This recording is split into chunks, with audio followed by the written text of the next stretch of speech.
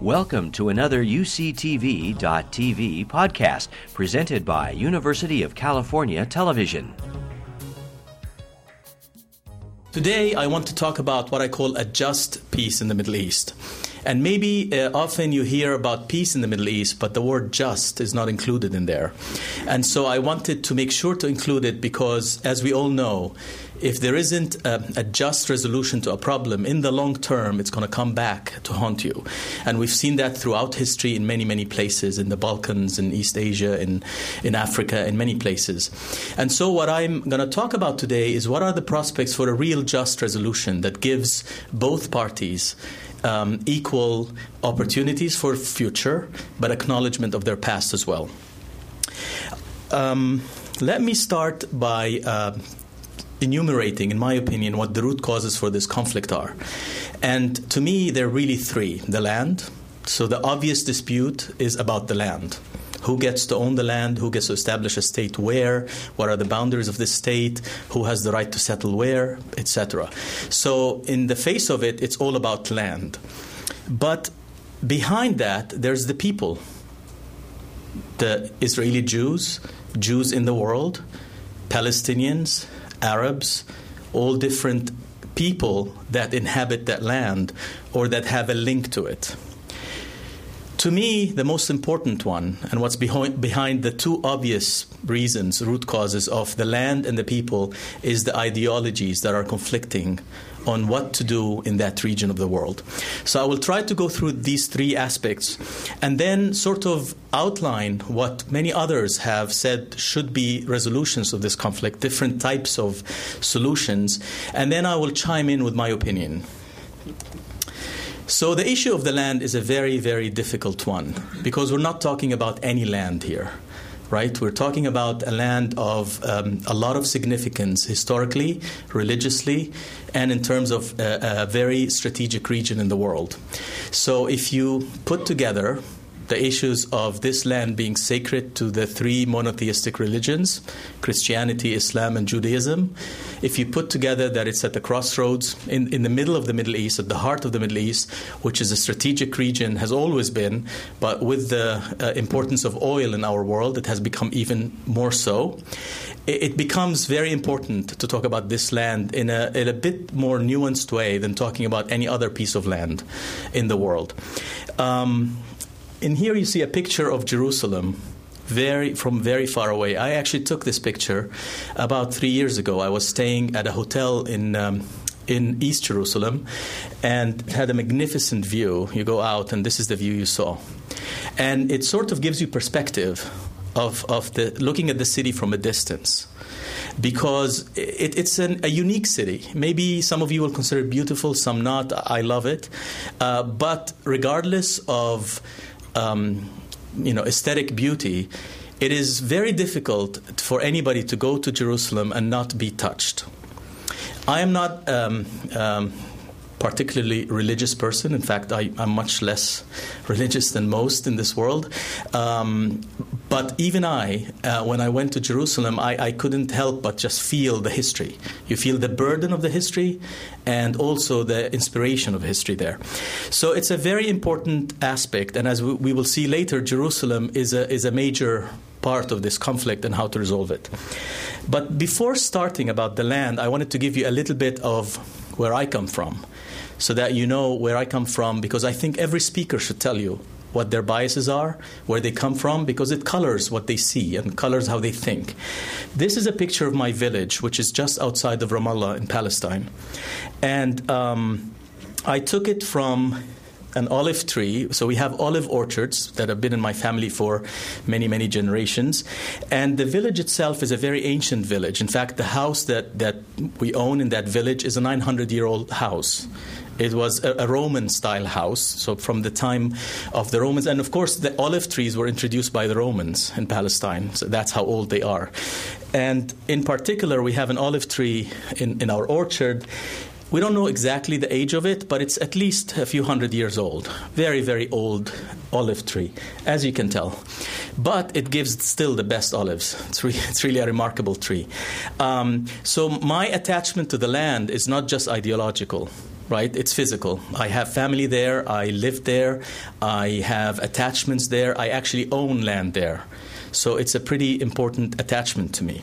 So it's not just conceptual or ideological, which is important, but it's also important to understand the physical link. So on the way to my village from Ramallah, which is about 15-minute drive on normal days, it could go on for 2 hours if there's a checkpoint preventing you, there's a settlement.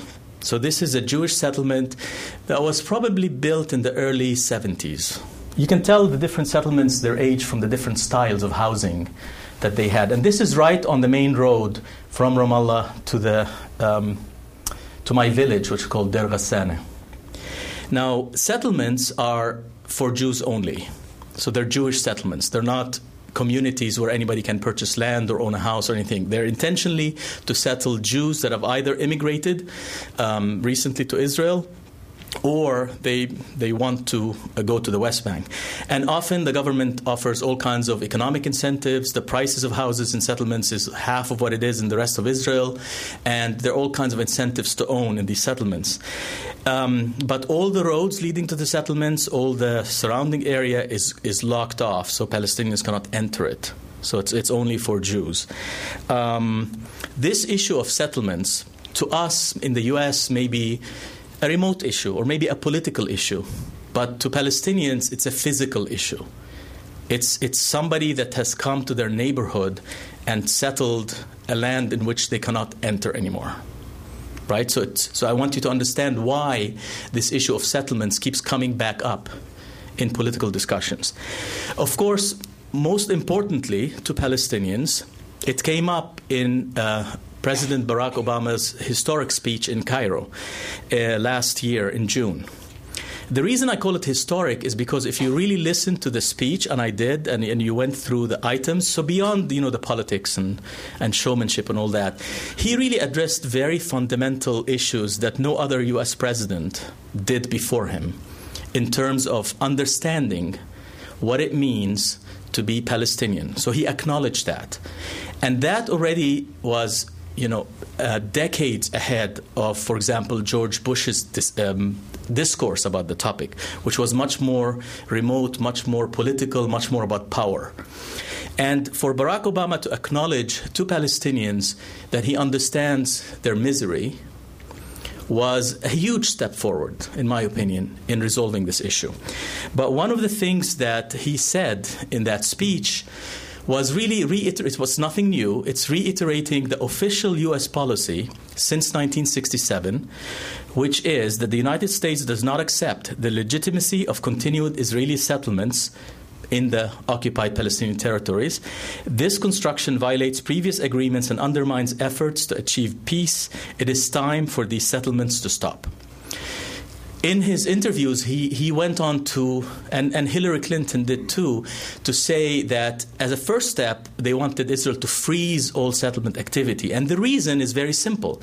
If you are discussing a resolution to an issue in which land is a crucial component, as I discussed, you can't allow one of the parties to be changing the land.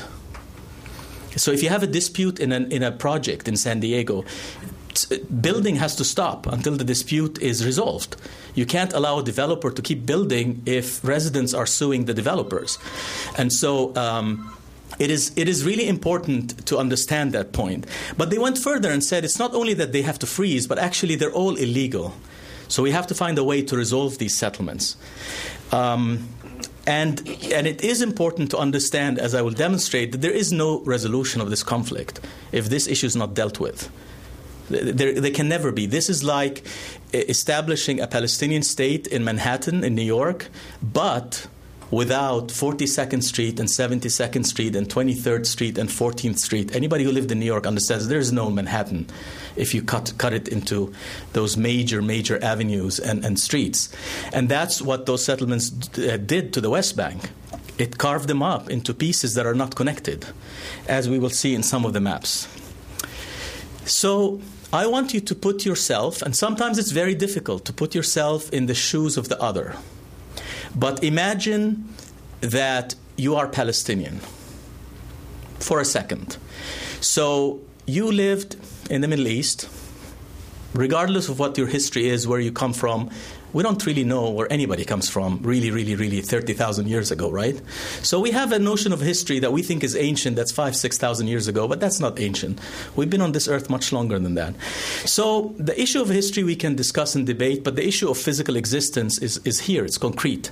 So in 1948, you had nothing to do with World War II. You had nothing to do with the German Holocaust.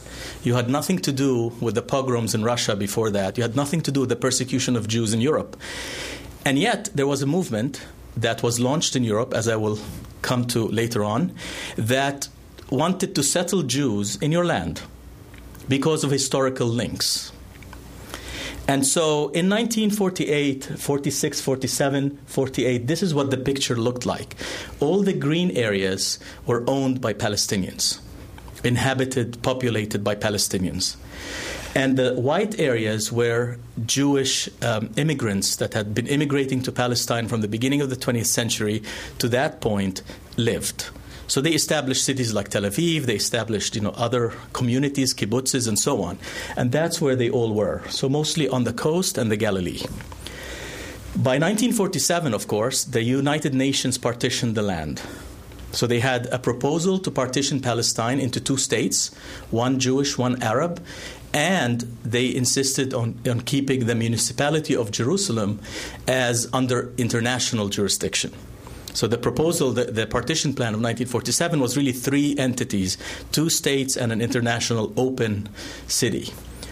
Those were the parameters. The Jewish state got about 55% of the land, and the Palestinian state or the Arab state got 45% of the land. War erupted. We can talk about the causes for war and who caused it and what happened and all that. By the end of 1949, there was an armistice agreement that was signed by the parties, and the result of it was the third picture. So Israel actually occupied an additional area, and now only 23% of historic Palestine by 1949 was left to the Palestinians, or to establish something for the Palestinians. Of course, the Palestinian state never was established, and life went on without that.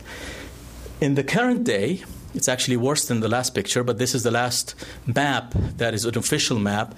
This is what the situation looks like. So Israel controls pretty much about 83%, 84% of the land, and the Palestinians have ownership or control of very small areas, which you can see in the last picture. So if you're a Palestinian in the last half of the 20th century, you had seen your land. And remember, land in our narrative means our villages, our olive orchards, our trees, our land. Mostly it was an agricultural society.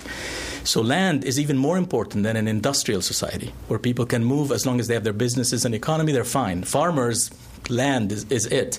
So you've seen all that happen. So you have to take that into account when thinking of why Palestinians behave the way they do, why violence erupts, and how to resolve this. It's difficult to do that, but you have to be able to do that.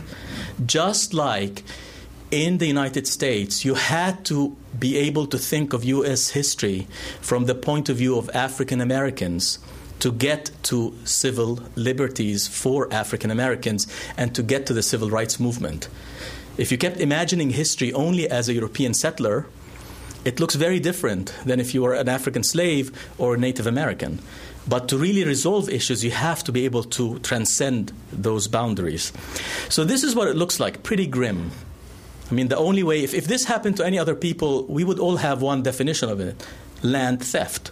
These people lost their land, gradually but surely, right?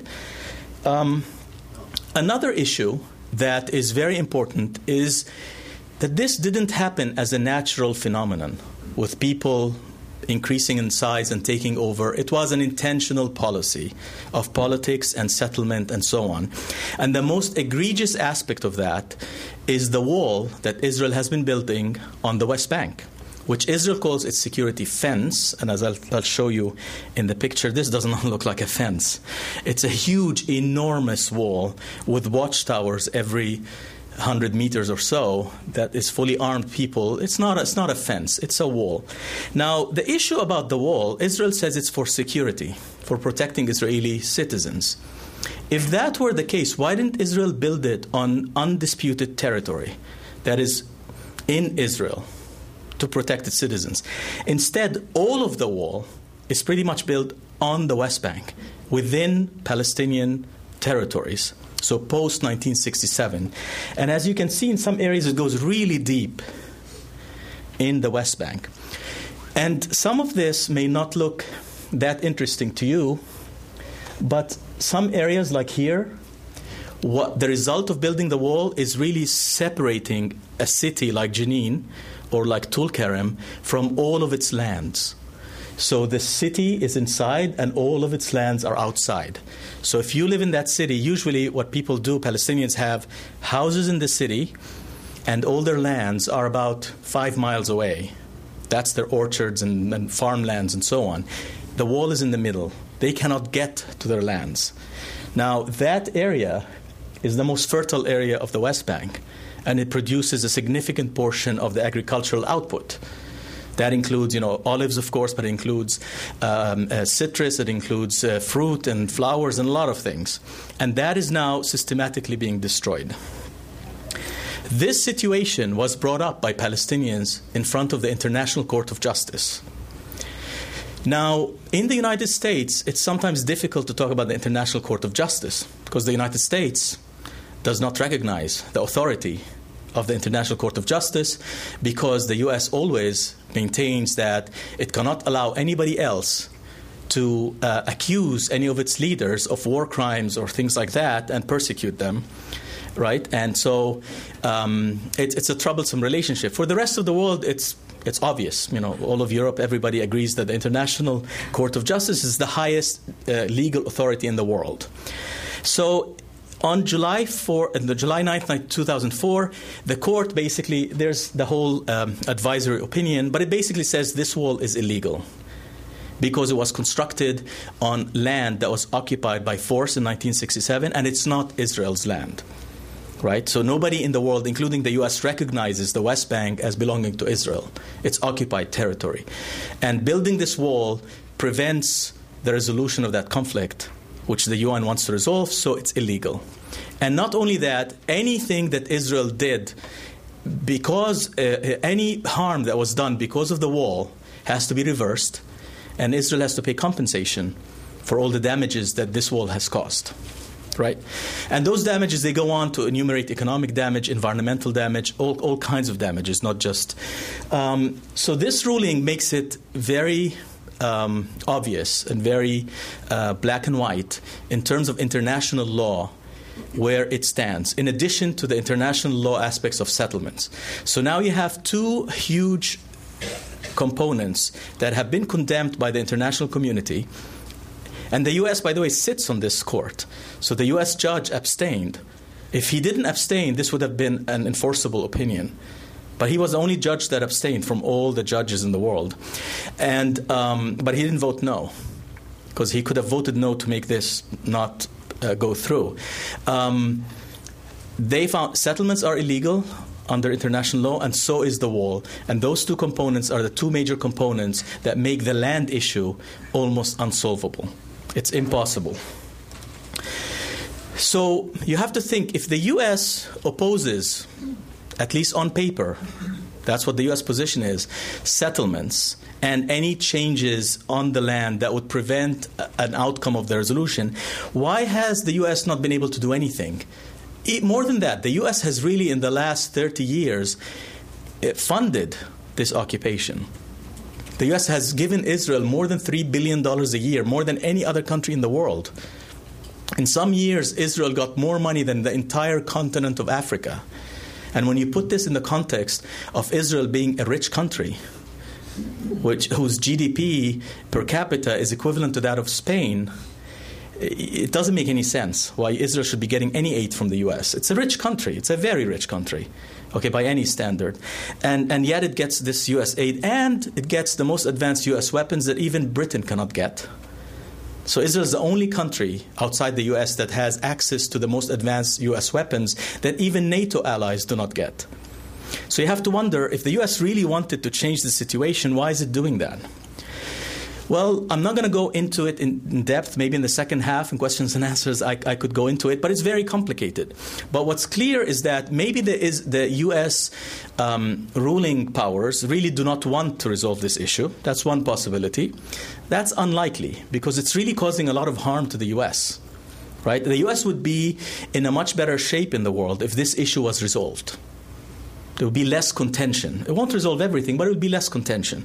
The other aspect of this, well, what the lobby, the pro-Israel lobby in the U.S. has done in a very masterful way, which is use the U.S. system of governance that we have that allows for lobbying, actually to the max. And they don't lobby on all issues. They just lobby on this issue. So for 30 years, they've been really building up political power only on this issue. So that basically, regardless of whether you're a Democrat or a Republican or an independent, as Nancy Pelosi said about 4 weeks ago when she met with Netanyahu together with the head of the Republican minority leaders in the Senate, we agree on this. This is the only issue that we Democrats and Republicans agree on. And she was saying this in front of Netanyahu, who's not exactly a dove in Israeli politics, right-wing government of the worst kind, many people would say, in Israel today. And you have to say, why is that? I mean, those people don't agree on anything. They always fight. And I think that the pro-Israel lobby has been able to effect influence on the political machine in the U.S. on this issue. They don't run the world. They only run this issue. So it's extremely difficult in the U.S. to have a senator or a congressperson come out and be even, not even pro-Palestinian, even. It's very difficult. It's almost like political suicide. Okay, it's changing. It's changing now. There's another Jewish lobby called J Street now that is challenging AIPAC, and it has very different opinions. It actually wants a two-state solution. It wants a different outcome than AIPAC, and things are changing. It will take time, but one has to acknowledge this. Now, if you read Hebrew and you read the Israeli press, this is no secret. It's all over Israeli press every day, right?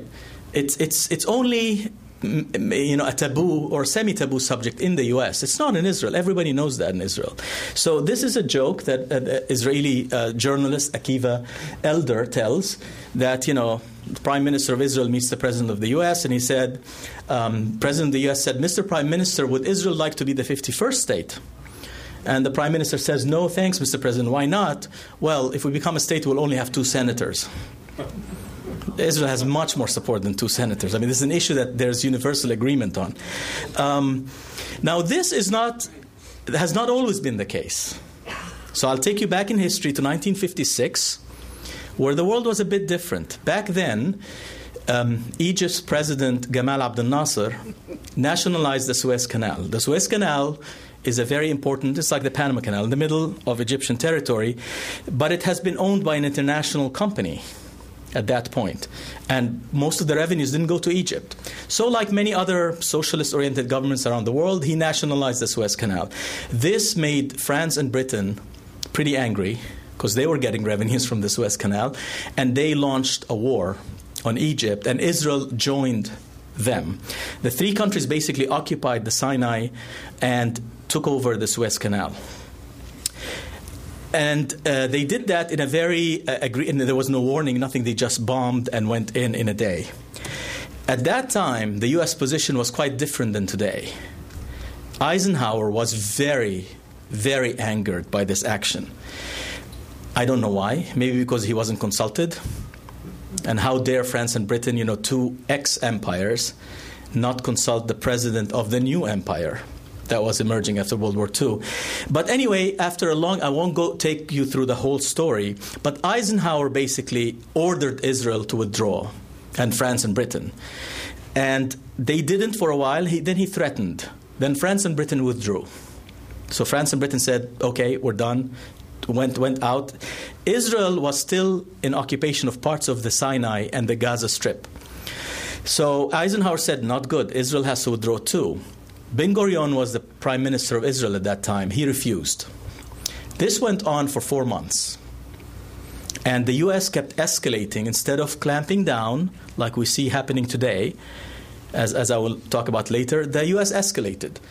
And Eisenhower actually, on 20th of February 1957, took it to the American people. He had a televised event.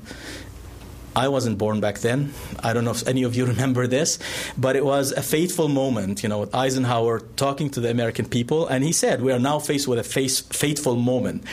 And in this speech, it's a long speech, he gives a very logical explanation of why this cannot be allowed to go on. It undermines the United Nations and undermines legitimacy of what we've been trying to build after World War II, and so on. But he says this statement, if I were to lend I wouldn't be true to the standards of the High Office of the U.S. if I were to lend to the influence of the United States to the proposition that a nation which invades another should be permitted to exact conditions for withdrawal. I.e., if a country occupies another and it's illegal under international law, it has to withdraw without conditions. That was the U.S. position back then. We're living in a different world today, but it still holds. Nobody has changed this doctrine. Because these types of things take, a lot of time to change. So this is the official U.S. position. The U.S. does not accept that a country occupies another by force and then maintains that occupation. Now, the U.S. does it, but then we always withdraw, right? So we can bomb Iraq and withdraw, bomb Vietnam and withdraw and bomb. We never hold on to territories that we occupy.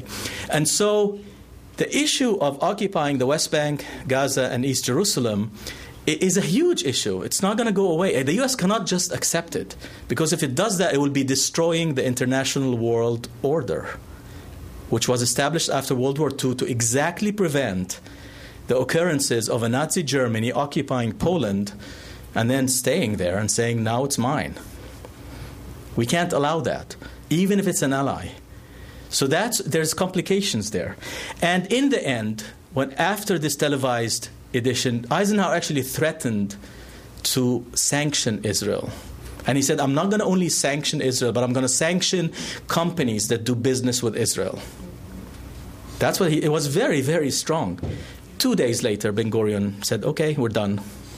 Withdrew. It didn't take 2 days, right? Even the Israelis withdrew from most of the Gaza Strip, kept the peace, and Eisenhower said, no, all of it.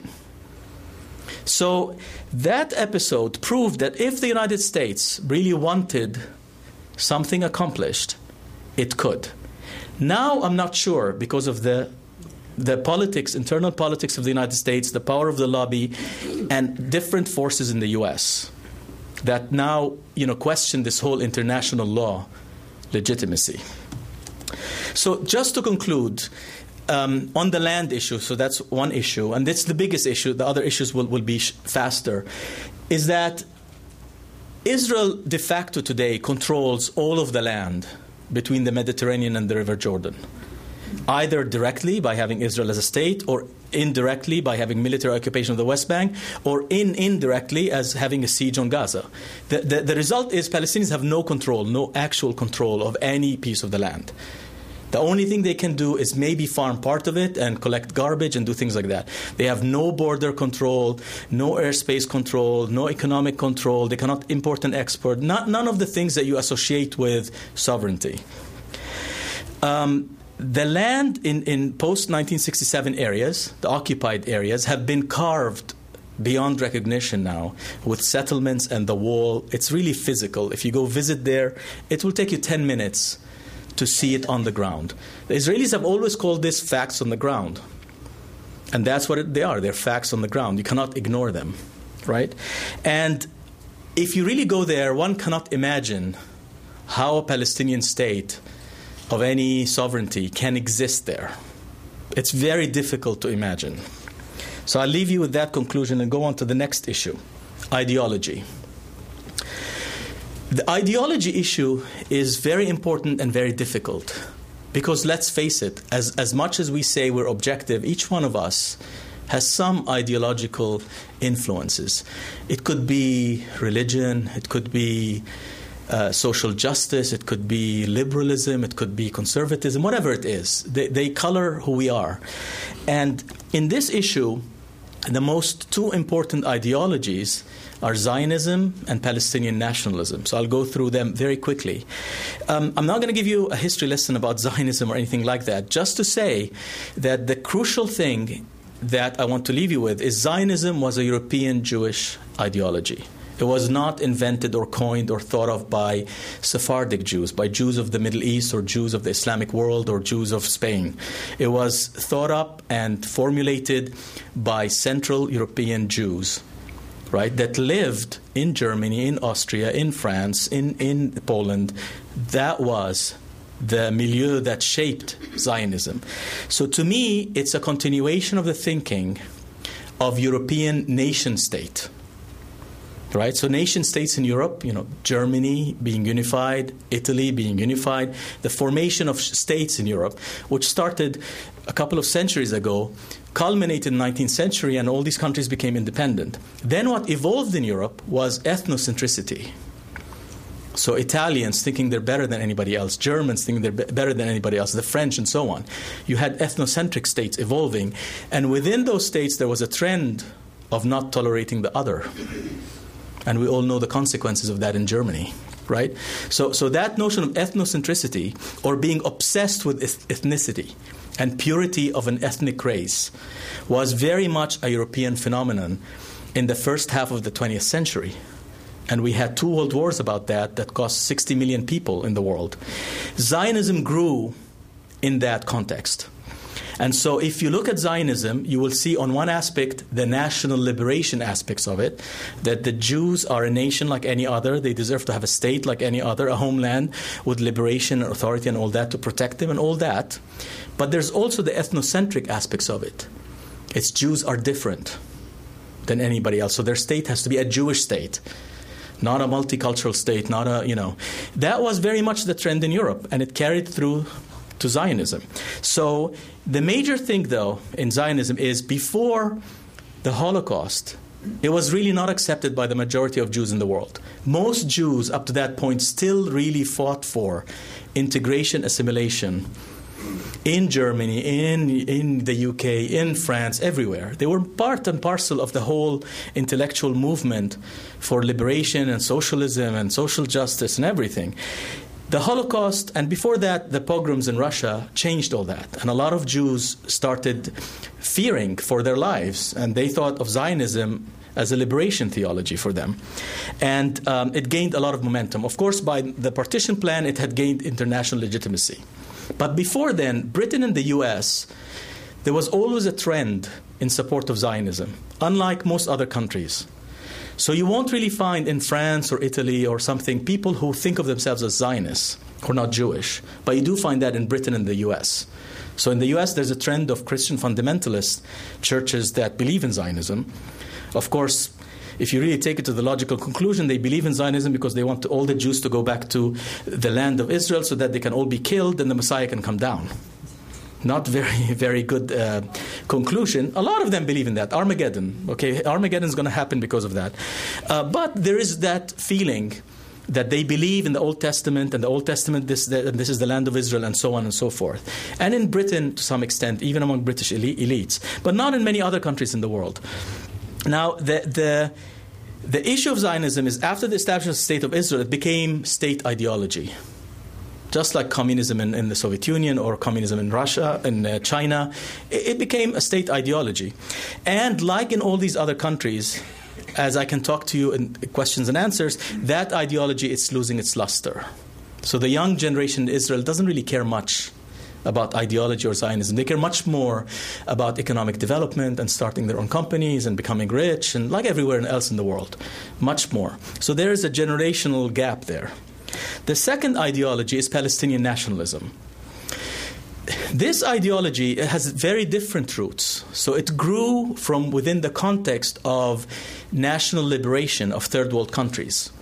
So countries around the third world that were colonized mostly by Britain and France wanting to become independent. That was happening all over the world, in India, in Africa, and it was happening in the Middle East. Within that, there was a pan-Arab movement that said the Arab world, 300 million now, but before then it was 100 million, we all speak Arabic, we all have common history, we all have common culture, we should be unified. Right? It's sort of like the European Union idea, but even stronger because they all speak the same language. That movement became the dominant movement in the first half of the 20th century in the Arab world. So Palestinian nationalism was only part of that. They're saying we're Palestinians, but we're Arabs. So Arab was more important. Sort of like saying we're European first, then French, or European first, then German. But after the defeat of 1967, so President Gamal Abdel Nasser in Egypt represented Arab nationalism. He was the hero of Arab nationalism. He was defeated in 1967.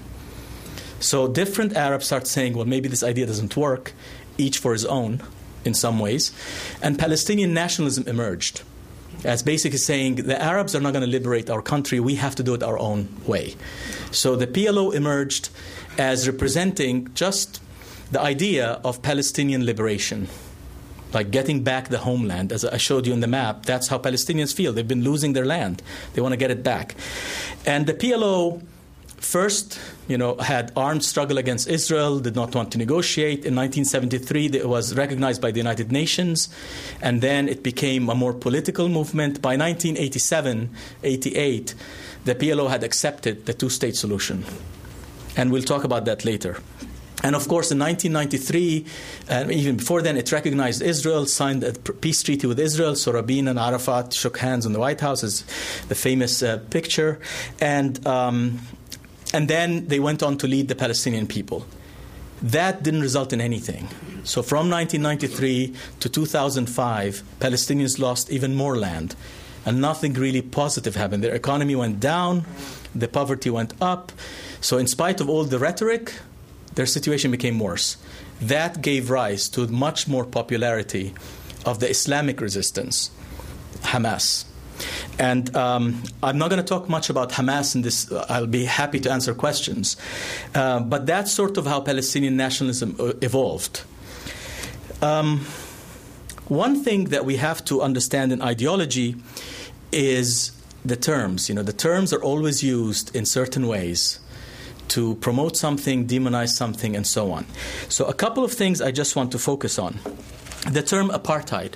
The term apartheid comes from an Afrikaans word, South African whites, meaning apartedness, living apart, segregation. That's the meaning of it. In 1973, the United Nations made apartheid a crime against humanity. And they defined apartheid not as the system South Africa, but they defined it as any system. I have the definition here, actually. It's a crime against humanity committed in the context of any institutionalized regime of systematic oppression and domination by one racial group over any other racial group or groups, and committed with the intention of maintaining the regime. So they said anybody that practices that is practicing apartheid, and it's against international law, and it's a crime against humanity.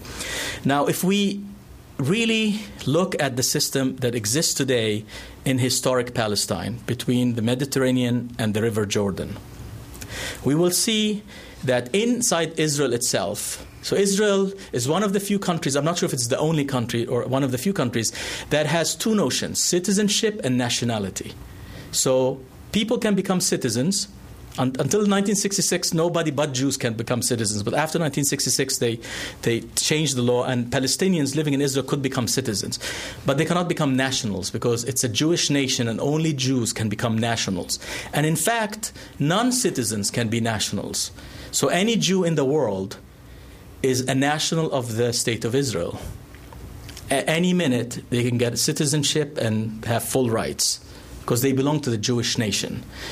Whereas Palestinians can become citizens but never nationals. What difference does it make? Because only nationals can own land in most of Israel. Because most of the land of Israel is owned by the Jewish National Fund and the Israel Land Authority, which came out of it, and it does not have the right. According to the Jewish National Fund was established to have lands owned by Jews. That was the purpose of it. And so they cannot sell lands to non-Palestinians. This decision has been challenged over and over and over again in the U.S. Supreme Court with very limited success, a couple of cases.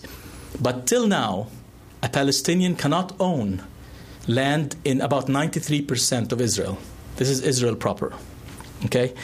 Then you take the 1967 areas, and there you have military occupation over Palestinians. They don't even have citizenship. They have no rights to economy, to land ownership, to travel, to anything. Cannot set up their businesses without going through Israel. Everything has to go through Israeli authorities. And there's about 450,000 Jewish settlers that are nationals and citizens, and they have full rights. So any of those settlers can take the Jews-only road, so the roads that only Jewish settlers can travel on, to go in the middle of Israel within 10 minutes or 15 minutes and work, normal work, everything. That's a situation of severe inequality.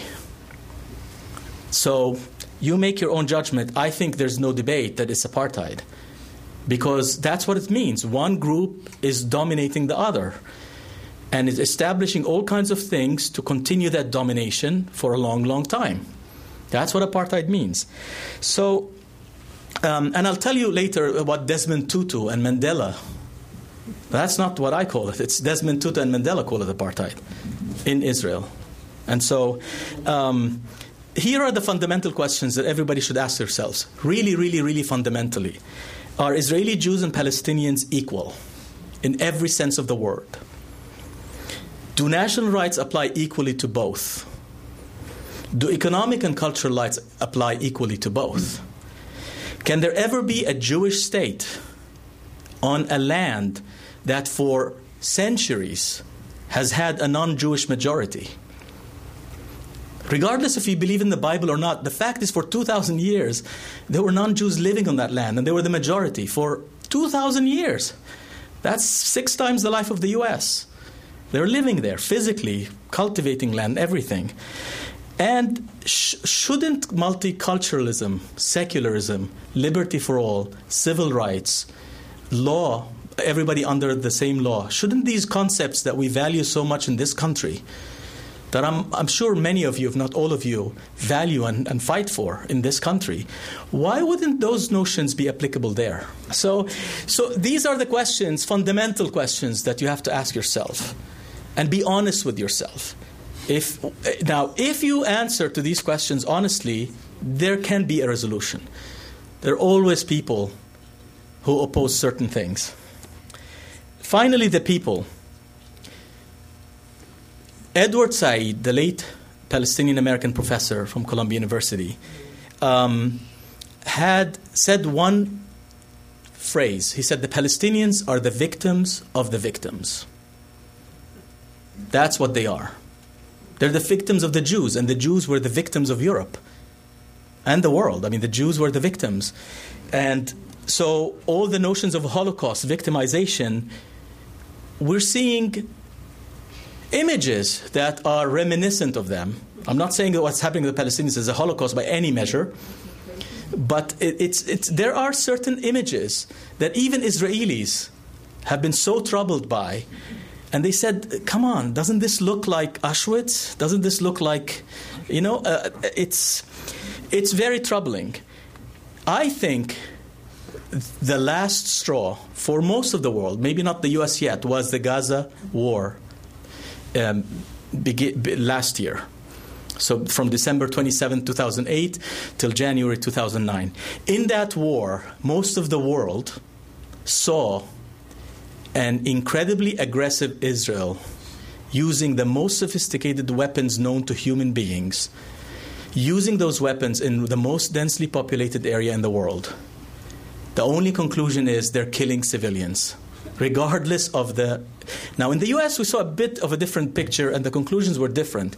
But I guarantee you, if you go anywhere else in the world, that was the conclusion.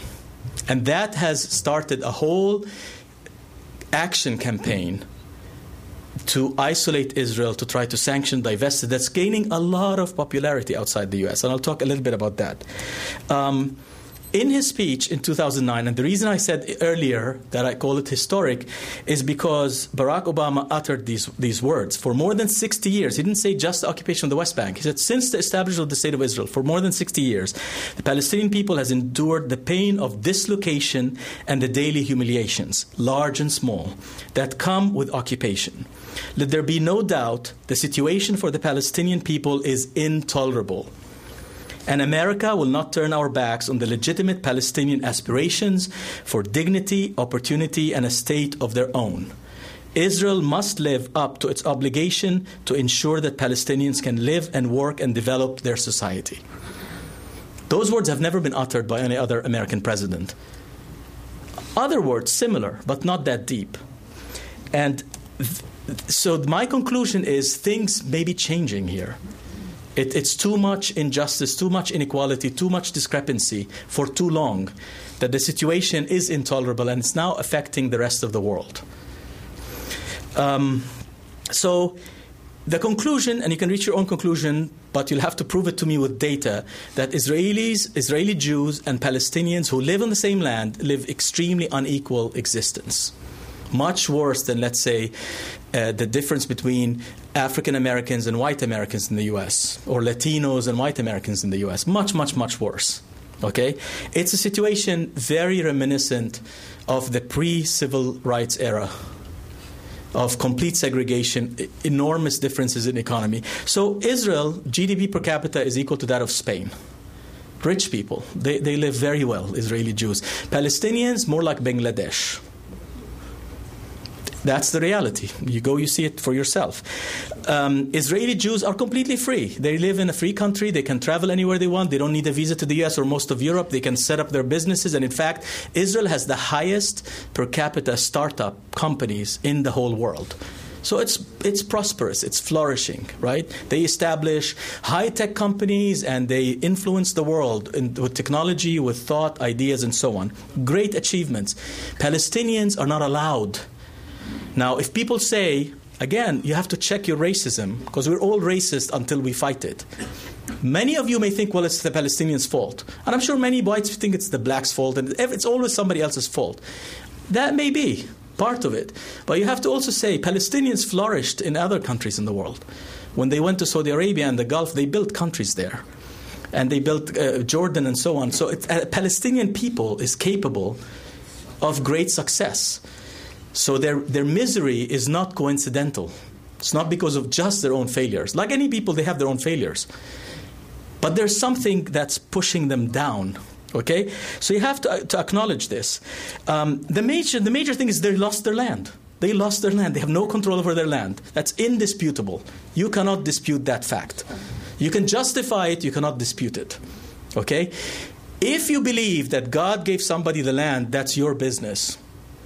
The rest of the world doesn't believe that, because we live in a world where there are many, many religions, if we start believing what some sacred texts tell us, we're in trouble, because some other sacred texts can tell us different things. And hopefully what we've learned from experience in the rich countries of the world is separating church from state is a great idea. You can believe whatever you want to believe in, but you cannot force other people to live by that belief. Okay? Major things. However, in spite of all this prosperity and richness of Israel, Israeli Jews still feel very, very insecure. They are attacked. They don't live in security. They live in fear. So in spite of all this success, Zionism has yet not achieved its aim of a safe, secure haven for Jews. Jews are much more safe in New York City than Israel. That's just the fact. And so one has to step back and look at all these things. Very quickly, I don't have much time. I'm running out of time. So I will go through 3 major solutions that have been proposed. Not by me. If you read Jimmy Carter's book, Palestine, Peace or Apartheid, he concludes that. Look, don't diss people. This was the president of the U.S., an uninterested party. He's not Palestinian, he's not Jewish, he has no axe to grind. He was the president of the United States. You don't have to agree with him, but he's not an idiot. He's seen a lot, he's heard a lot, he has a lot of inside information, right? His conclusion was there's 3 options. Either a 2-state solution, which seems to be the favorite option of the world. To have 2 states, Israel and Palestine, equal security, borders, and so on. In general, everybody says they accept that.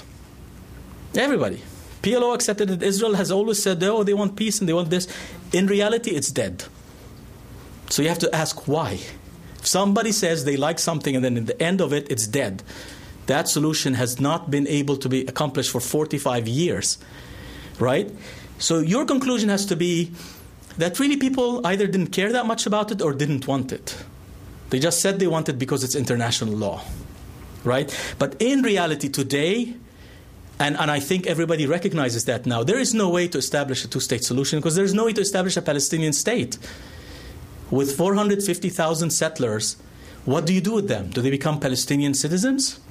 Like Palestinians who are Israeli citizens? There are huge issues. Jerusalem, the right of Palestinians to return. So all the refugees that were kicked out in 1948, for whatever reason, it's under international law that every refugee, whether it's a Jew from Morocco or a Palestinian from Israel, has the right, if they want to return to their home or be compensated. That's international law. You may not like it, but it is international law, and it's a great law. Because otherwise, all the Kosovars that were kicked by the Serbs wouldn't be able to go back, all the Bosnians, all the Rwandans, all the East Congolese, many, many, many tragedies around the world. Second, Jerusalem. Jerusalem, Israelis say is the eternal capital of Jerusalem. Jerusalem, Palestinians say is the capital of the Palestinian state. It's holy to everybody, big issue. Third issue, final borders. What are the borders of this? Is it 1967? Is it something else? Israel has never declared its borders as a state. It never declared its borders. No, there's nothing in Israel that says these are our borders. The borders are wherever the Israeli army exists. So it's an issue. And finally, the status of Palestinians inside Israel. Are they going to continue to be equal citizens or not? Do they have equal rights? Are they going to become nationals of the state or what? There's 1.3 million Palestinian Israeli citizens. So what do you do with them? The second option is forget all that. Go back to the beginning. Go back to the basics. What works in Europe, what works in the US, what works in Japan, what works in the rich countries, works everywhere else. Remove ethnocentricity. Become a diverse, multicultural, multi-religious democracy. What a concept, right? The French and American revolutions, 300 years ago. I mean, it doesn't take rocket scientists to believe that that's a possibility. The people, yes, don't be racist. People there are like people everywhere. If they have the opportunity, they'll do it. We have many examples in the world with with two or more ethnic minorities that hated each other, that unified in a country. Belgium, Switzerland. So we have terrific examples. The United Kingdom, Welsh and English and Scottish and so on. South Africa is the newest example, right? South Africa, it has a lot of problems, but it's going in the right direction. Where whites are now equal citizens. They're not gods anymore. They don't enslave and control blacks, right? So, and they have many other countries of the reverse example. We see what happens with ethnocentricity. Breaking up of Yugoslavia, not exactly a very terrific example of what happened there. Breaking up of Armenia and Azerbaijan. I mean, millions of people died. Pakistan and India. Was that a great idea? I don't know. Okay? Now, I believe that people are people everywhere. Their context is different. It may take longer or shorter for people to reach same conclusions, right? If you go, I travel to China all the time because my business is there. The 10 years of change in China convinced me that it can happen in the most populous country in the world. It can happen anywhere. The changes are enormous in a huge country like China. A tiny little country like Israel and Palestine, 10 million people. You can fit that in half of Beijing. There are not that many people. I know we think it's very important, and both Palestinians and Jews think there's nothing in the world but us. We're not that important. We should get our problem solved so that the world can get on with much more important business, right? We're just not that important. And I really believe that in both traditions, in the Jewish tradition and the Palestinian Arab tradition, there is enough diversity, enough multiculturalism, enough yearning for democracy to make this very possible. You know, Lebanon, with all of its problems, is a multicultural, multi-religious country. It has gone through severe problems, but it survived as a country, and it still exists today as that. It's possible. The other option is to do nothing. And if you do nothing, the trend that's continuing of delegitimizing Israel will continue. That's how it started in South Africa. It will continue. There is no escaping the international law aspects. What exists today is apartheid. Many people will resist calling it that. In the end, a lot more people will be convinced, because it's not that hard to convince them. They can take one trip and come back with that opinion. So the current reality, as Barack Obama said, is intolerable. It's not sustainable. So you have these options. What do?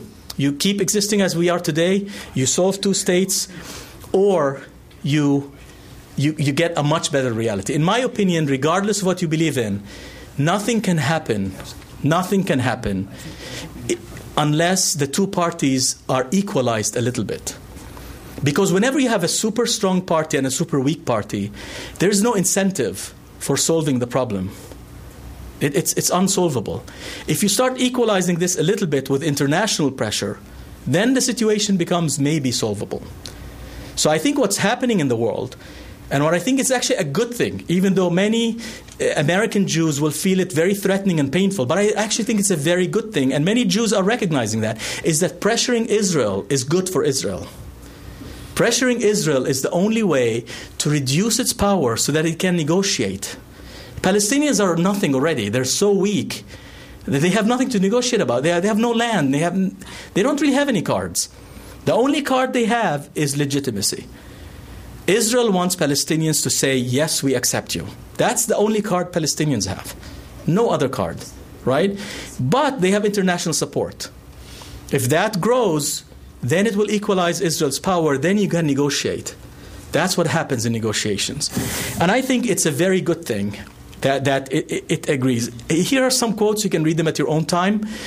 From Desmond Tutu, the hero of anti-apartheid struggle in South Africa. He visited Israel and Palestine in 2002 and came back with unequivocal conclusions that he wrote in The Guardian of London, he wrote in the BBC, he wrote in the New York Times, he wrote everywhere. If you go back to the archives, you'll read them.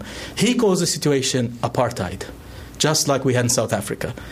And he said, I don't understand how it's acceptable for Israeli Jews who have suffered so much in their history to live with this situation. That's what his words, not mine. Well, let's thank our speaker. Thank you very much. You've been listening to a podcast by University of California Television. For more information about this program or UCTV, visit us online at uctv.tv.